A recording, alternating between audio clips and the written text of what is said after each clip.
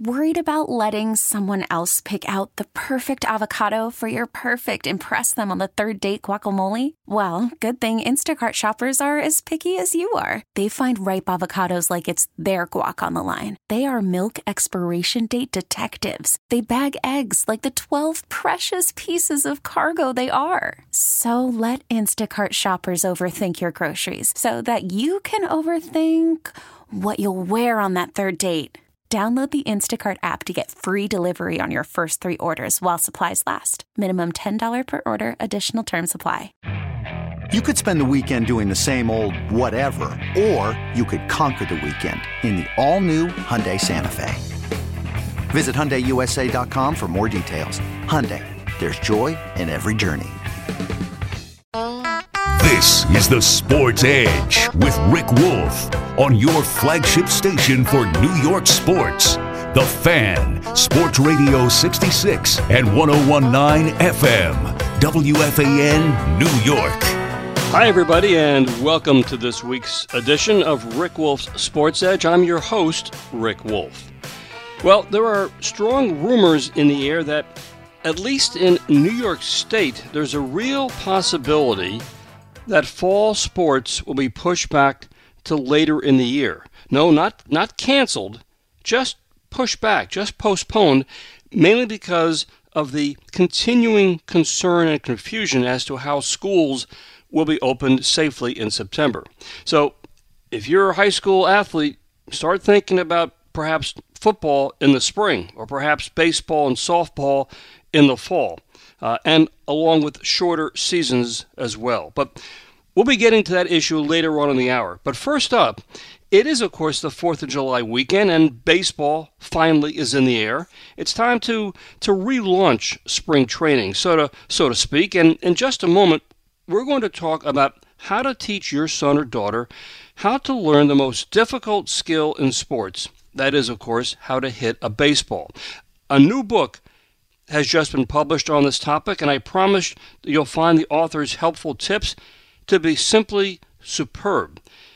It's entitled Teach Your Kid to Hit So They Don't Quit, and it's written by Kevin Gallagher, who starred at Pace University, where he set all sorts of hitting records. He was an all-star in the Atlantic Collegiate Baseball League, was inducted into the Pace University Hall of Fame, and went on to sign and play in the Pittsburgh Pirates organization. His new book is endorsed by yours truly, and also by Red Sox Hall of Famer Rico Petrocelli. And I got to tell you, it's available now on Amazon, either in print form or as an ebook. And for every sports parent who's a baseball fan, let's be honest, at some point early in their kid's development, there's going to be a session where the youngster will be introduced to a bat and ball, and he or she will be taught how to hit. The problem is, hitting a baseball properly is really, really hard, and a lot of kids get so frustrated so early on that they just flat out end up quitting. And that's where Kevin Gallagher comes in. He joins us this morning from his home in Florida. Kevin, good morning. Hey, good morning, Rick. That was a nice introduction. Thank you. Well, it's all true, of course. You were a big star at Pace, and I know baseball is very near and dear to your heart. So let's start this at the beginning. What compelled you to write this book? Well, I'll tell you, Rick, this book has been in my soul for 15, 20 years. I wanted to write this book for a long time. And the only thing that kept it locked in there was fear. I was afraid to write it, could start and stop. But last year, I finally said, if I don't tell my story, no one is going to do it. So it took me 18 months, but I brought it to publication. Mm-hmm. And the reason I wrote the book, Rick, very simple. I want to teach ordinary kids how to hit a ball, whether it be a softball or a baseball, a girl or boy, don't matter. It's a bat and it's a ball, right? I want to see them hit the ball, run to first base, have a smile on their face, enjoy the game, and don't quit before they get going. Number two, and probably most importantly, is I want to convince the parents listening to this show that they are the ones who can teach them, not somebody else. They are the ones that can teach them. They don't need to ship them out to a Little League coach or a Babe Ruth coach. They might just be somebody else's parent that doesn't know how to teach. You know, you just said hitting the ball is difficult, and kids aren't born knowing how to hit, right? And most parents don't know how to teach them. What we do is we take them to the ballpark or the backyard, we throw them batting practice, Rick, and but that's not teaching, right? It's just throwing the ball to them, and we hope they hit it. And when they don't, or they struggle, we offer them vague advice such as stand closer to the plate, keep your chin up, keep grinding the ball, swing harder, don't swing so hard. You know, it's all noise to them. They don't know why you're telling them that. It doesn't make sense. So what's going to happen? They're going to get frustrated. The parents are going to get frustrated. They'll sense disappointment in your voice. It's not going to be a good day at the park. They may not want to come back. You might lose them right in the beginning. If they move on to an organized league, because maybe in the backyard you were throwing the ball half speed and they were doing okay, now they're swinging and missing, not just in front of mom and dad, but in front of strangers and grandma and grandpa, maybe the boy they like, or the girl they like, or their buddies down the end. It's embarrassing. They're going to quit. And I'll tell you that the longest and loneliest walk in sports is that walk from home plate back to the dugout with your bat in your shoulder and you struck out again. So we have a responsibility to teach our kids to hit so they don't quit. And this book lays out a simple process, Rick, that parents can follow, they can understand, believe in, and own, and then convey this to their child so their child can understand what they're doing and why, and they'll want to do it. And once again, not somebody else can do this. The parent can do it. Now, Kevin, you covered a lot of territory there, and I think every mom and dad certainly can relate to that because, as you said, you take the youngster out in the backyard or to the sandlot, and all of a sudden they say, here, try to swing the bat, try to hit the ball. There's no instruction. You just hope that somehow instinctively the youngster knows how to hit, and, of course, that's not how it works. In your book, you talk about a top-hand approach to hitting, and obviously that is the essential first lesson for any kid to be taught. I mean, you talk about actually teaching the kid, here's how you hit a baseball. I know you're a big advocate of teaching the kid with using a batting tee to get him or her on the right path early on. Talk about that. Yeah, first of all, I want to make sure that the people out here know this book is written to the parent, not to the child, right? We're teaching the parent how to teach the child. It's a children's book written to the parent. Mm-hmm. So I'm talking to the parent here when I write this book. And the process that we do use is called top-hand hitting. Now, that's been around for a long time, but probably not in the last 10, 12 years, 15 years. It's on the back burner, right? Mm-hmm. Rick, you used it. You took it into the Detroit organization. Rico Petrocelli used it in the major leagues. But it's kind of gone on the back burner with this new launch angle and all that. But what we talk about is top-hand hitting. And the purpose of that is to create a level swing using your top hand as a dominant hand from start to finish. And in the process I teach, we try to create some sort of a connection between your brain and the top hand so you're basically like chopping a tree with that top hand. And the objective of it is to get the barrel of the bat on the same plane of the ball that the ball is traveling on as it's coming in as early as we can, for as long as we can, and we create multiple points of contact for the bat to hit the ball. And I compare this in the book to what's being taught today, which is a launch angle, which is, of course, it's revolutionized the game. It's for very talented players. It's fine, but it's designed when you hit the ball for it to go high and far in the air. But the price to pay is you're going to swing a lot and miss a lot. Our kids aren't going to tolerate that. So the process I have here that I lay out in the back of the book is an 8-step process that will teach you step by step with instruction, advice, an illustration that you can visually see and maybe even show the child later on, and then a video to accompany each step. So that when you're done reading this book and watching these steps, you are going to know this process and you're going to own it. You can take it with you. It's going to be your brand. You can teach your kids and you can teach other kids. You're going to know how to teach people how to hit a baseball. I grew up, as a lot of kids did, reading Ted Williams' classic book, The Science of Hitting. But it wasn't until I was probably in college that he was launch angle. Ted, of course, had a big uppercut, but he was 6'4". He was left-handed, had great power. As I said, it wasn't until I was in college I realized that as a righty hitter, and I stand about 6 foot tall, his hitting style did not work for me because he advocated this long uppercut kind of stroke. And for most ball players, and I had to spend 2 or 3 years readjusting my swing to learn how to use top hand hitting, Kevin, to get myself to the next level of baseball. So I just wish I had your book available when I was a kid, because it would have made life a lot easier for me, at the ballpark. And I mean, I look. Let me get into this too. And we're talking with Kevin Gallagher. He's the author of a brand new book that every sports parent needs to get. It's called Teach Your Kid to Hit So They Don't Quit. Let's talk. A lot of kids, use baseball bats when they're starting out, which quite frankly are too heavy for them. And as a consequence, they do end up, it's hard for them to do that top hand, chop wood kind of approach. They just sort of have a long, loopy stroke. Talk about how you get kids to not do that. How do you make sure they have the right size bat to use? Well, first of all, make sure everybody understands what the launch angle swing is. And Ted Williams used it, right? It's about hitting the ball in the air. So, but the point is that when we were younger, maybe some of the people on the call will say, it's an uppercut swing, it's a softball swing, and we were taught not to use that. The problem with the launch angle for anybody, unless you're very talented. Even though the major leaguers, in order to hit 30 home runs, they're striking out 200 times. But for a kid, they're not going to tolerate all those swings and misses. But it's a very long swing. Okay, it's a very long swing, and it takes the barrel of the bat underneath the plane of the ball, and it's got to come back up. And geometry will tell you that the ball's coming in on one line, and you're coming up on another. There's only one spot to hit that ball, and you've got to get there. Yep. So for kids, it's difficult. So when a kid can develop a launch angle swing without even knowing it, because when they pick up a bat, if it's too heavy, the first thing they always want to do is drop it down, and their top hand becomes the bottom hand. The barrel of the bat goes below the plane of the ball, and they got to get it all the way back up to where the plane of the ball is, and you have to have perfect timing. So the number one thing you want to start, the very number one thing, is when you give a kid a bat, get the lightest bat you can find. They got to be in control of that bat, and that's the most important thing, is the lightest bat. And I also advocate choking up to give more control of the bat. I compare it to swinging a robo-door. If you swing a robo-door, all the weight's out there. You can't. You have to drop it down and swing. You need to be in control of it if you're going to use top hand. Yeah, I mean, this is so essential. As you said, that, and unfortunately, most parents just go out there and just take the kid to the ballpark and just either toss them the ball and expect the kid to hit, and the kid really has no idea. And of course, there's other things as well. Kids obviously are always concerned by getting hit by a pitch, that kind of stuff.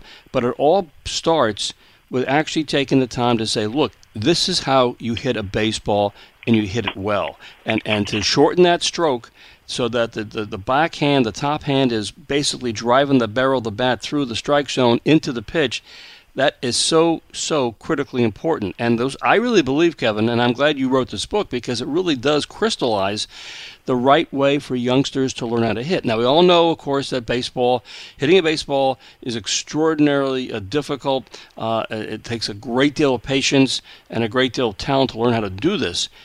But as you say in your book, once you get the kid on the right path, things become a lot easier. In fact, I do want to spend a moment talking about this book, because it is unusual. I mean, teach your kid to hit. And by the way, friends, you can get this book right now. It's on Amazon, either as a print book or you can buy it as an ebook. But throughout the book, and there's lots of photos, lots of 4-color illustrations, which are easy to follow. You also have a video steps, so that anybody can just go and look at the video to show on YouTube as to how these techniques are taught. And on the ebook in particular, the links are active, so you go right to the YouTube channel to see these links immediately. Tell us more about all this, and how it's an unusual package. That's what I'm trying to say, Kevin. Well, once again, it's a children's book written to the parents, so it is a little bit different. And in those steps, and then throughout the book, what I used to emphasize is that do not underestimate the intelligence of your child. They're not going to do things because you tell them to keep your shoulder up. They need to know why they're doing it. And if they understand why they're doing it, they'll buy into it, and they'll want to do it. And before each step, before every step I do in written word or the video, is stop. Here's what we're going to do. We're going to tell your child what we're going to do. We're going to tell them why. And then I lay out what we're going to do, the actions we have to do it. I have an illustration you can look at to make sure that you understand it. And if you need that illustration to show your child, I created a guy named Riley Dude so the child can look at it and see, oh, I see what he's doing. And then you have a video to back it up. And in each and every one of them, we say, tell your child what we're doing, because the child needs to understand. Keep your eye on the ball, step closer to the plate, don't swing. What does that mean? But if you explain to them that the ball is coming in on one plane and the bat's coming in on the same plane, we can see how they're going to hit. It'll make sense to them. And if it makes sense to them, you know what they're going to do? They're going to do it. They're not going to say, my way is better, So that's the important thing, is to make sure that you understand it. Because I want to take parents from coaching their kid or helping their kid to teaching their kids. It's a big leap. Because when you're teaching, you believe in what you're doing, and they can see it. They can see the passion in you. They can see that you believe in it so much that you can sway them to them. They'll believe in it. So you parents out there, I want you to teach your kid. I don't want you to coach your kid. Yeah, I think that's a fundamental difference. As I said, and this is so critically important. It's to have the parents teach the youngster. Okay, today we're going to go out and learn how to hit a baseball. And again, traditionally, we assume the kids know how to do this on their own, or maybe we figure they learned it from an older sibling, or they have seen ball players on TV or whatever. No, it has to be taught.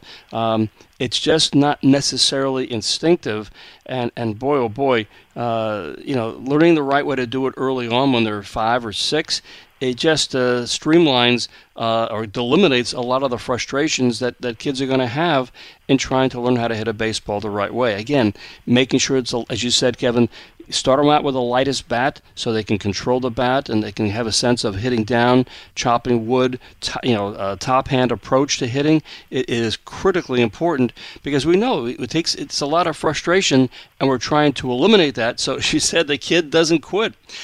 Kevin, I tell you, it's a terrific book. Before I forget, I want to make sure people get the website. They can go to www.hittingsimple. That's one word, hittingsimple.com. And again, the title of the book is Teach Your Kid to Hit So They Don't Quit. It's by Kevin Gallagher. You can get it, as I said, on Amazon, either as a print book or as an ebook, full of photos, 4-color illustrations. There's video links. Kevin, I tell you, I really think you got something special here, pal. I'm really, really thrilled that you took the time to write the book and do such a great job with this.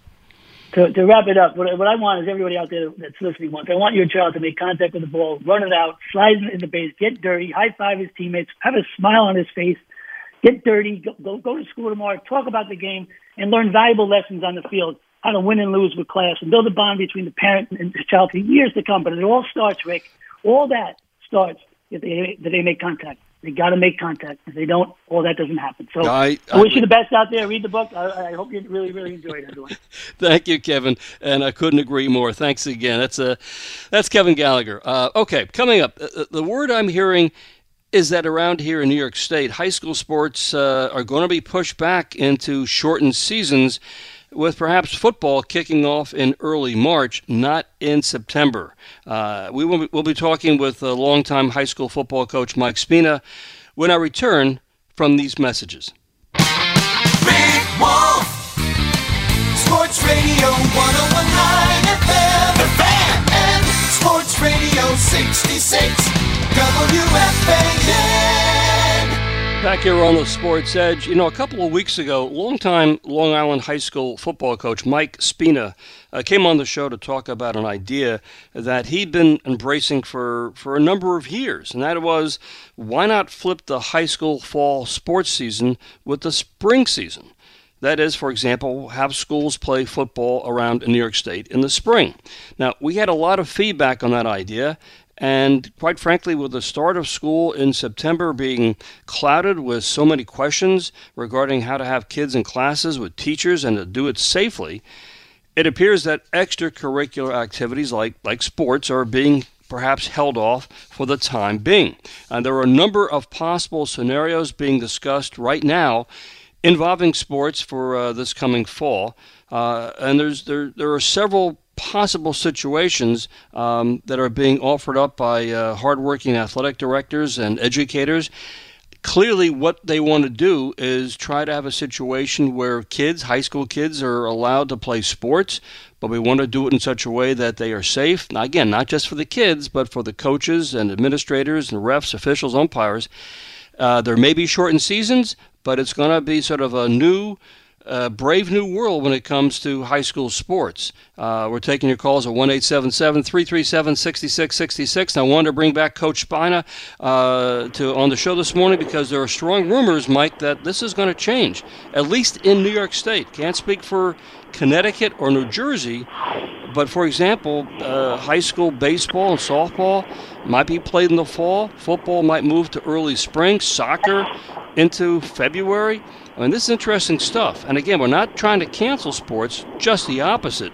We're trying to make sure the kids have a chance to play their sports, even if they're in a different season. So I know we've been texting back and forth even as late as last night. Mike, what are you hearing as of last night and this morning? What looks like is going to happen in New York State? Good morning, Rick. How are you? Good, Mike. I'm not 100% sure. There's so many things and so many different people that are working really hard on this. And I got to give the task force for New York State a lot of credit. They are they're coming up with so many different scenarios to make this work for our high school athletes. And that's what we have to think about is what is going to be good for the high school athlete, not what's good for the parent, not what's good for us coaches. It's what's good for these kids. So they're working day and night to try to figure out what's going to be best for them. You got to remember, we still can't predict what's going to happen in the fall, winter, or even in the spring. We don't know. And our hands are still tied based on what's happening with the government right now. Yeah, let's just try to map this out for those kids and parents who may not be aware of what's going on. But as you just mentioned, Mike, there's a lot of concern about, we want to have our kids play sports, but perhaps right now we still are trying to figure out how do we have the teachers back in the classrooms in early September. So that's the top priority, having the classes run safely. So now they're talking about possibility taking, for example, let's do it this way. Starting in January, then you'd have the traditional winter sports like basketball, boys and girls basketball, ice hockey, indoor track, bowling, and swimming. When you get to March, it's possible we might have football, wrestling, soccer start in early March and go to early May. And then in April, you would have baseball and softball, lacrosse, golf, tennis, and track and field. There'd be a lot fewer games than kids are accustomed to, but they would have obviously enough games to make for a meaningful season. The playoffs would be truncated. And again, that's one of the various scenarios being talked about.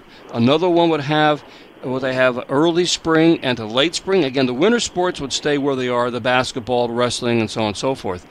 But another one, the scenario that I know is being discussed is perhaps starting in early February or mid-February with football, field hockey, soccer, boys and girls soccer, and then that goes into the middle of April. And then in late spring, you would start in the middle of April to June 1st. That'd be baseball and softball, lacrosse, and so on and so forth.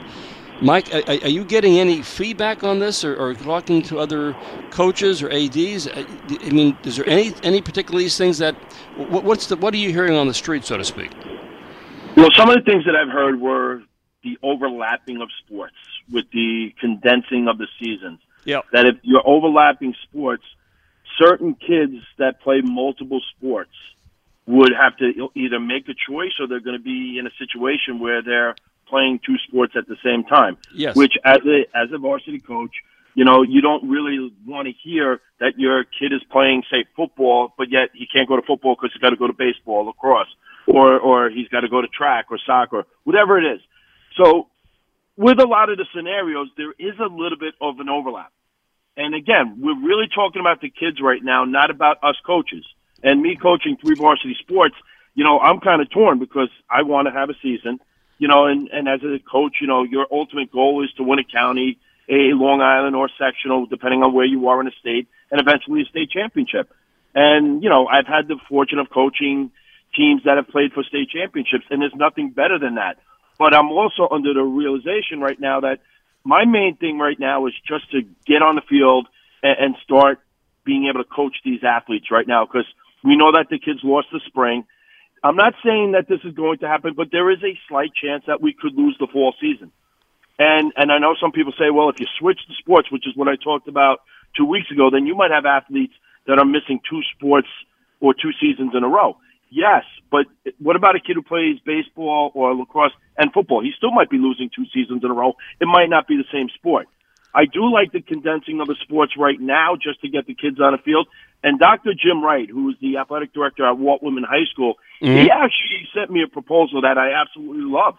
And, knowing him for many, many years, he works very, very hard at that. And it's actually a 5-pronged season, where you take some of the sports where you don't even have to enter the building because we know that's an issue, where you might take a sport like a golf or tennis where you don't have to enter the building. And maybe you start that up in the fall where even if we don't go back to school, they can still run that sport because it is a socially distant sport just by the means of it and the fact that you don't have to enter a building, use a locker room. You don't even really have to get on a bus. You could just go to the golf course and have a meet. And then starting in the late fall with some of your indoor sports like volleyball, gymnastics, but there was no overlapping in his plan, which I actually liked. Well, let's welcome Jim Wright onto the show now. Jim Wright, good morning. How are you? Good morning, Rick. Thanks for taking my call. Hi, Mike. How you doing? Good. How are you, Jim? I'm looking right now at a spreadsheet, Jim, where you were, I believe this is your work, where you're suggesting maybe they have an early and a late spring, and the early spring would be middle of February, where sports like football and soccer, field hockey would start. Now, again, middle of February is, let's face it, it's around here, of course, it's the middle of winter. But they would go to April 13th, and then you would start in the late spring with the more traditional sports like baseball and lacrosse and softball. I know most of the high schools around here play on artificial turf fields, but can you do this? Could you actually have games with football and field hockey and soccer in the middle of winter? Well, the start time in February doesn't mean we're actually on the field. If you look at the start dates occur either the first week of March or the second week of March. I mean, right now we tell baseball and softball coaches that they have to go out on the field in that time and start scrimmages in non-league games. Being able to play a game in maybe 45-degree weather, it happens in the fall as well. So we're just reversing things. Okay. Jim, I'm just curious because this is so, I assume this is unprecedented. I can't recall in my lifetime where a situation like this has occurred. But again, it's all about giving the kids a chance to play their sports in high school. Nobody wants to have a situation where the kids were robbed of their spring semester of sports. Do you guys both believe this is going to happen? Is this something that's seriously going to consider, or do you think they're just going to say at the end, no, we're going back and start in early September just like it's business as usual? Well, there's no way that we can consider going back normally if the governor's office and school districts are that concerned about getting back into school and applying social distancing and masks and everything else they think they need to do. So, the fall has to be unobtrusive to schools as far as getting sports back goes, because learning is the number one thing here right now. The second problem is, how do we get everything in? And such was the impetus for the 5-season plan. Mm-hmm. Everything has to get in.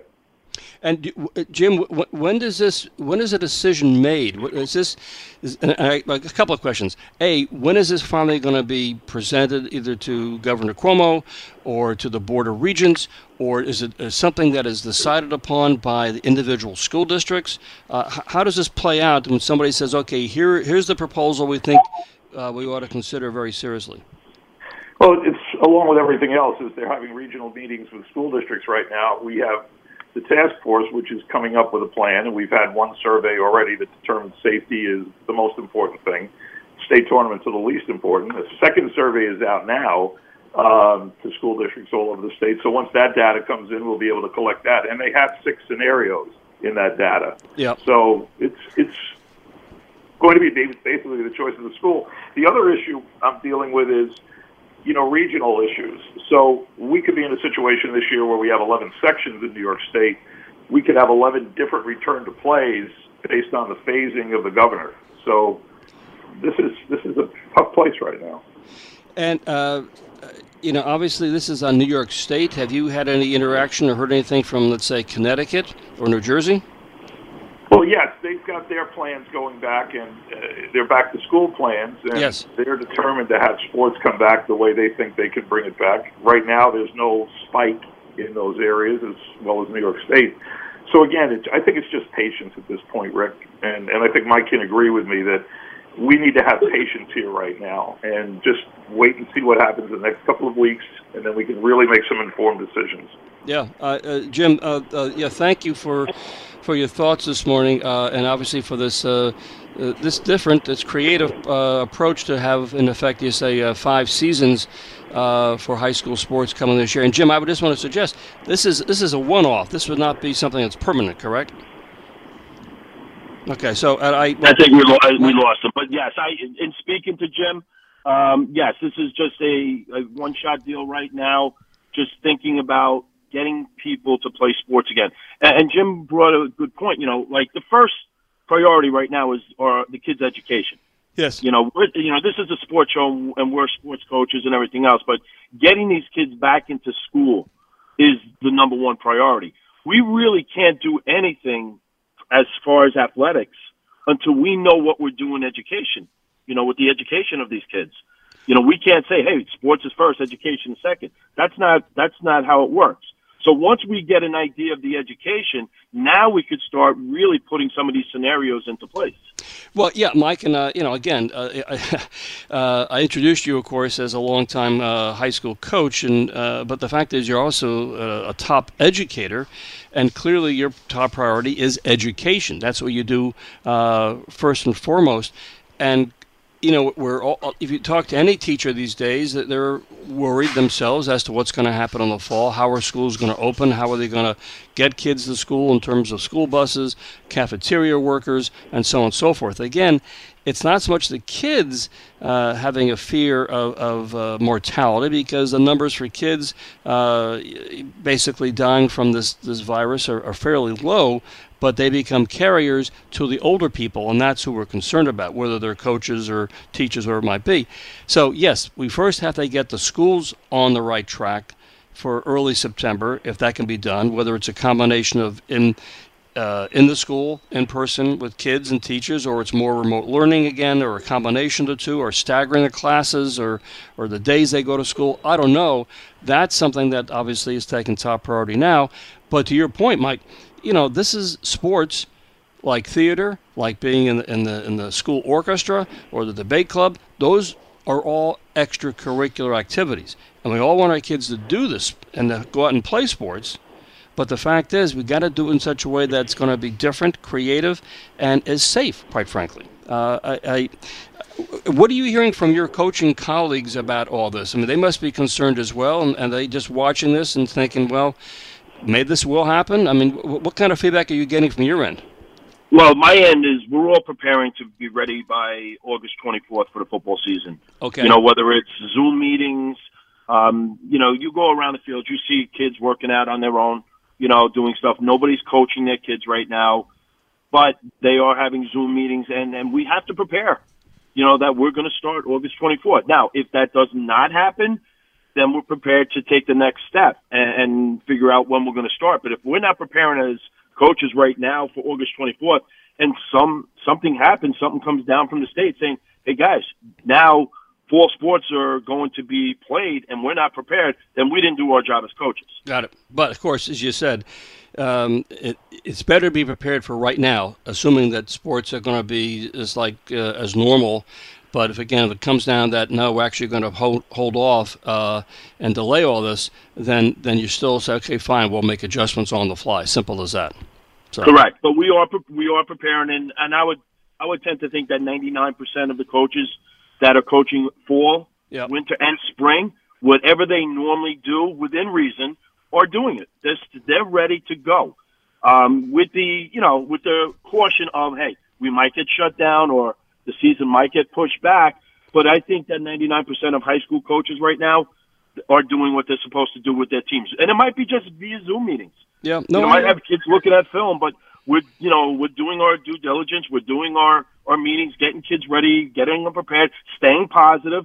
We don't want these kids to think, oh, we're not going to have to do anything because the season's going to be shut down. Yep. That's not what this is about. This is about, hey, we're preparing kids for life. And what better life lesson right now than what's happening in this world? Yeah, I hear you loud and clear. We're talking right now with Mike Spina. We're talking about the real strong possibility that high school sports may be delayed or postponed into this fall. A lot of different scenarios that are in the works, but as you heard Mike just say, if you're a high school coach, you still got to be prepared on the off chance that sports may start, in fact, in late August.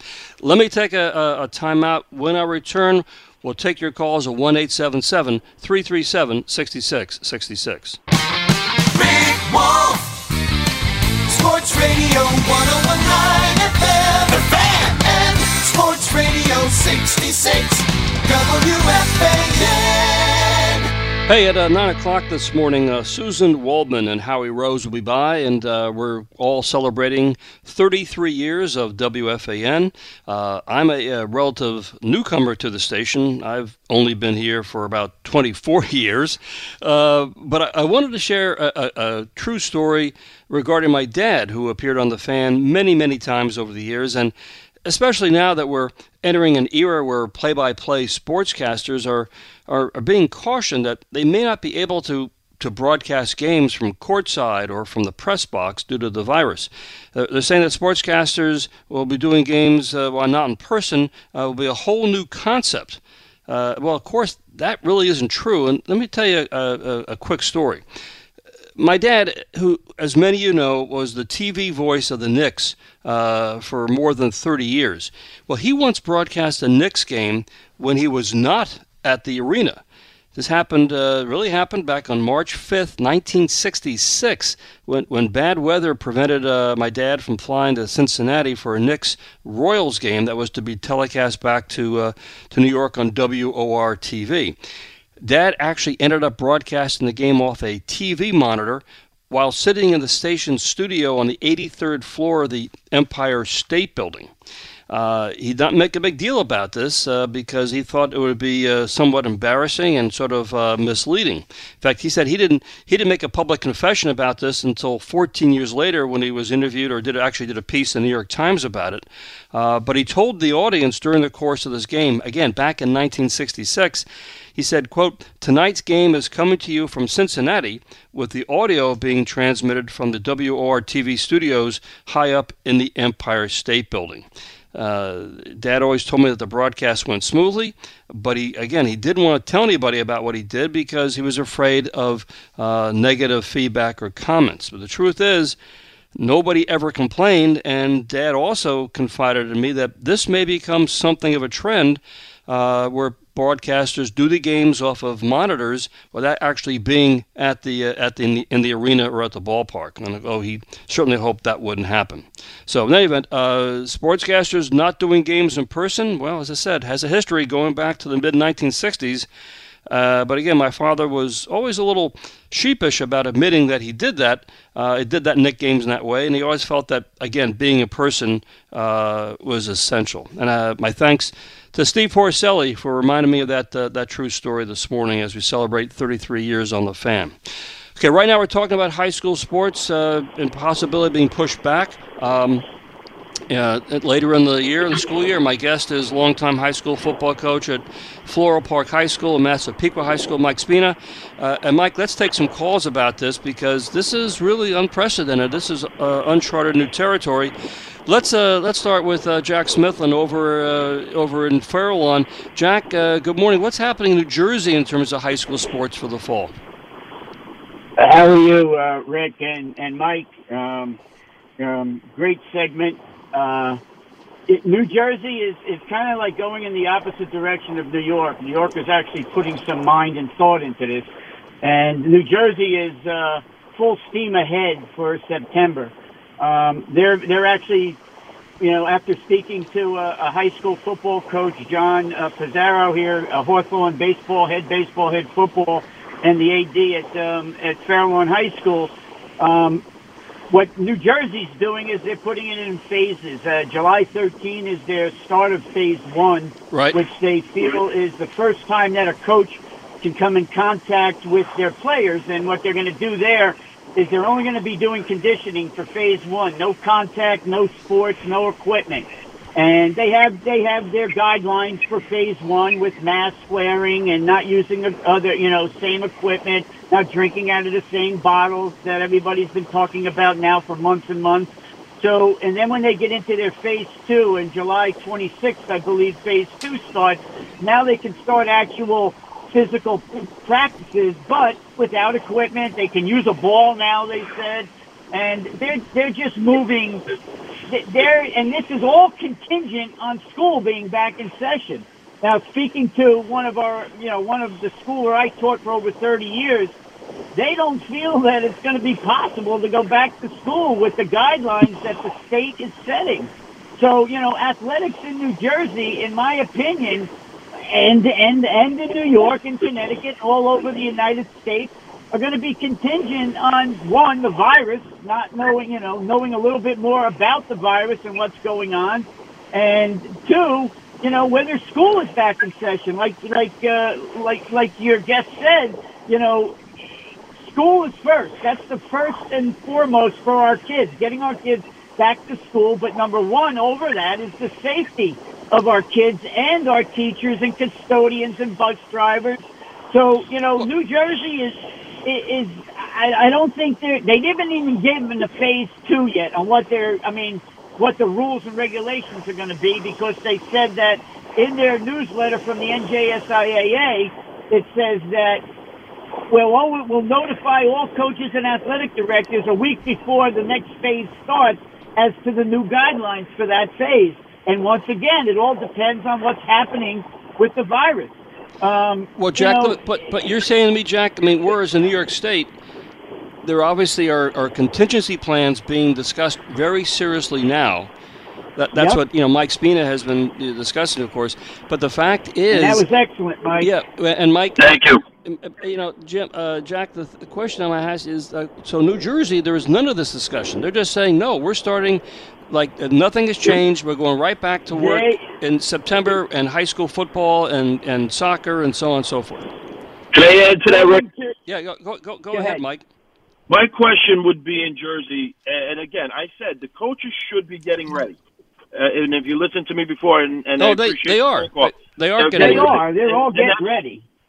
Now, the question's going to be is if we don't go back to school full time, teachers wearing masks, students 6 feet apart. We talked about, are the cafeterias being used? Are the locker rooms being used? What happens with the locker rooms? How do you socially distance in a locker room? How do you socially distance on a bus? You have a football team, and in Jersey, listen, we all know about Jersey football, how big it is, and, are you going to get 10 buses because you got a kid, one per seat?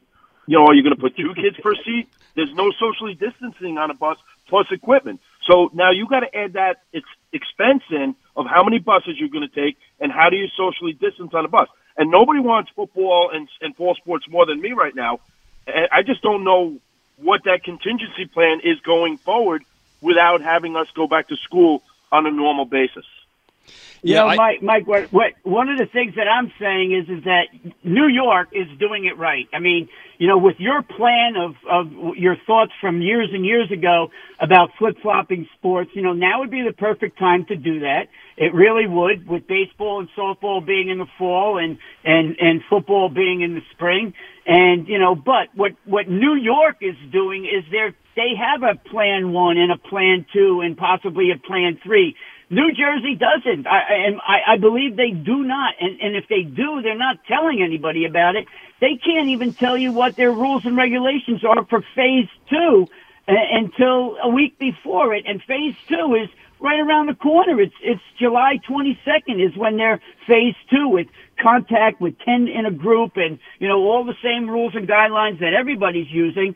But once again, New Jersey's feeling is, and the commissioner of the NJSIAA, a woman, McGuire, stated that athletics are a continuation of the classroom. No classroom, no athletics. Like you talked about before, about tennis and golf starting. New Jersey would not allow that because there's no school. The one thing that New Jersey did do is they canceled what they call their 0-week fall athletics. That's football and soccer before school starts.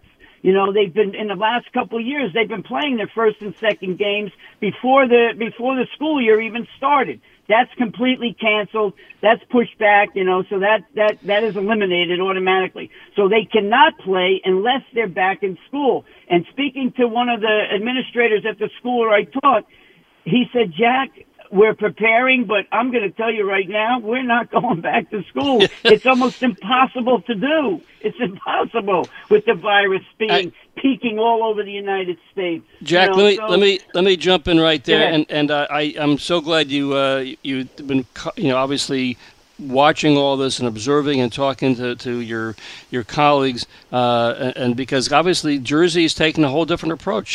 Jack, thank you as always for your thoughts and comments. Mike Spina, let me come back to you. So here we have a case here about where New Jersey is sort of saying, and this is, they're saying it's full speed ahead. We're going to have school begin in early September, and it's going to be same with sports and so on and so forth. But I guess they have to be, somebody somewhere has got to be thinking, as Jack just said, the teachers are very nervous about this, and they don't really have great direction or guidelines of how it's going to go. And if there is no school, or school is delayed, or there's a whole different variation of school, then we talk about the sports and extracurricular activities, whereas New York State is making a lot of contingency plans. Jersey's not really doing that. Now, again, it may just turn out that things are fine and everybody just basically says, okay, we're doing this.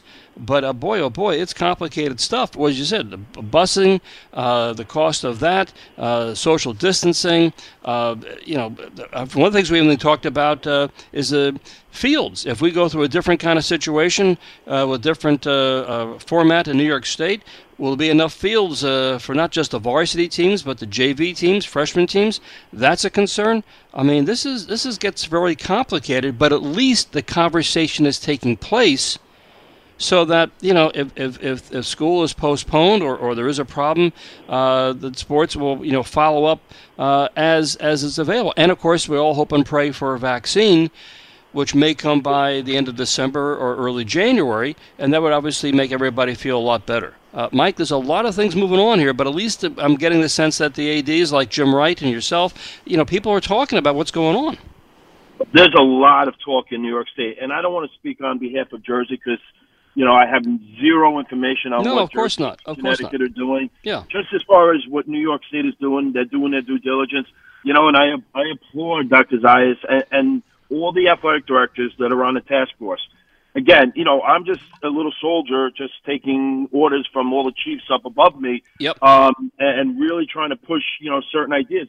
And having me on the show, and I do appreciate it, was all because of me wanting to switch to sports even before this happened. The only thing that I'm going to say right now is, if this ever does come to play as far as condensing the sports and moving them, that would give me data for my philosophy of switching the seasons. Mm-hmm. Because that's the one thing that I've always waited for was data. Does it work to change and flip-flop the sports with the safety fields and everything else? And what I said to you 2 weeks ago about, if they do cancel the fall and we do condense the spring, that's the data that I've been waiting to get. So, not that I want data and not that I want to, have a fall season canceled, but, with the New York State governors and everybody else, they're doing a great job coming up with a plan A, a plan B, a plan C, D, E, and F, where it sounds like Jersey is only going with a plan A. And that's to go full, swing ahead with, September. I have to believe somewhere and somebody in Jersey has a plan B and a plan C. I would have to assume that as well, because, quite frankly, it would be it's just common sense that they're looking around thinking, well, suppose schools don't open, then what do we do with our sports programs and what happens there? And they haven't talked about it, at least not publicly. They have hinted at things may change down the road, but as we heard from Jack Smithlin, he's pretty well tapped into that community and hasn't heard much. So I assume, Mike, that something is there's a contingency plan or is a plan B, and probably the same in Connecticut and other states as well, because we know that the numbers are beginning to go up again in other states around the country. But again, it all boils down to the linchpin on all this is whether or not the schools around here start on time, right around Labor Day. And if that doesn't happen, or there are all sorts of variations, then we talk about sports, after the fact. But I do think that a lot of these plans that are being bounced around in New York State they're intriguing. And as you said, if they do come to pass, A, the kids will at least know they'll have at least some of their sports to play during the course of the school year, and B, they may, as you say, provide some data to say, well, maybe we should just go back and re-examine how we map out our sports, around here. It's intriguing stuff. We're trying obviously to make lemonade out of lemons, but that's what it sort of boils down to. So, Mike Spina, I thank you so much for coming back on the show this morning. It is we live in interesting times, to be sure. and I appreciate being on the show, Rick. Well, thank you. We'll hope and pray for a happy ending for all of us. Mike, thank you again. I'm sure we'll probably talk again sometime over the next few weeks again. All right? I look forward to it. Thanks, Mike. And that's going to do it for this edition of the Sports Edge. My thanks this morning to Pete Hoffman. Please stick around for Susan Wallman and Howie Rose. They are up next. I'll see you next Sunday right here on the Sports Edge.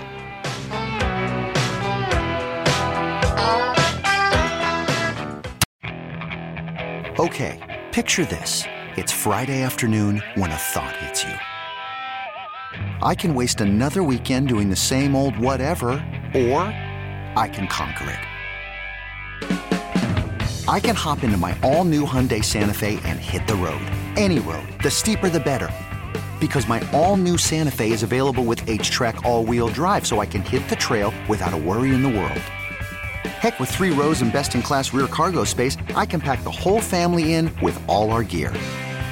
We've got available dual wireless charging for our phones, so we'll never lose touch with civilization, and we won't lose touch with the primordial power of Mother Earth. So which is it? Waste the weekend or do something a little more epic? And conquer it in the all-new Hyundai Santa Fe. Visit HyundaiUSA.com or call 562-314-4603 for more details. Hyundai, there's joy in every journey.